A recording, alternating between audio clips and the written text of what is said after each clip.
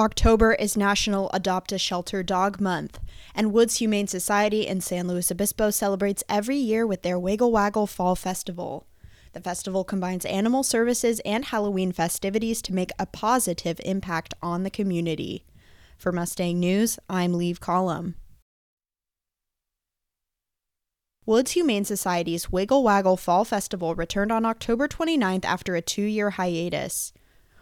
Halloween games and pet service booths line the walkway at Woods' San Luis Obispo campus off the Cabrillo Highway to celebrate the month of October, which is National Adopt a Shelter Dog Month.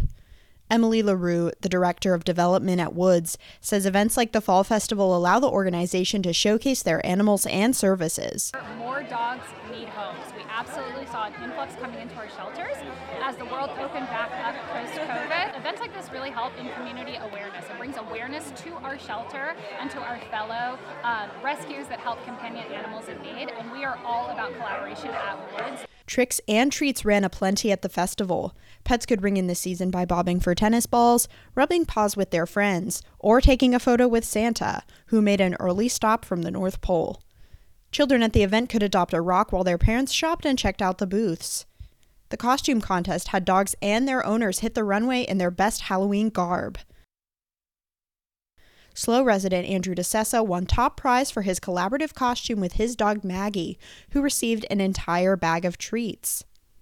Yeah, seeing everyone's creativity and everyone here is a winner, so it was really fun.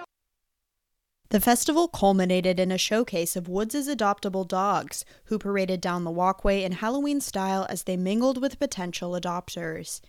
8 adoptions took place as a result of the event, and nearly 800 attendees came to celebrate the autumn and the animals that make these seasons so special for them.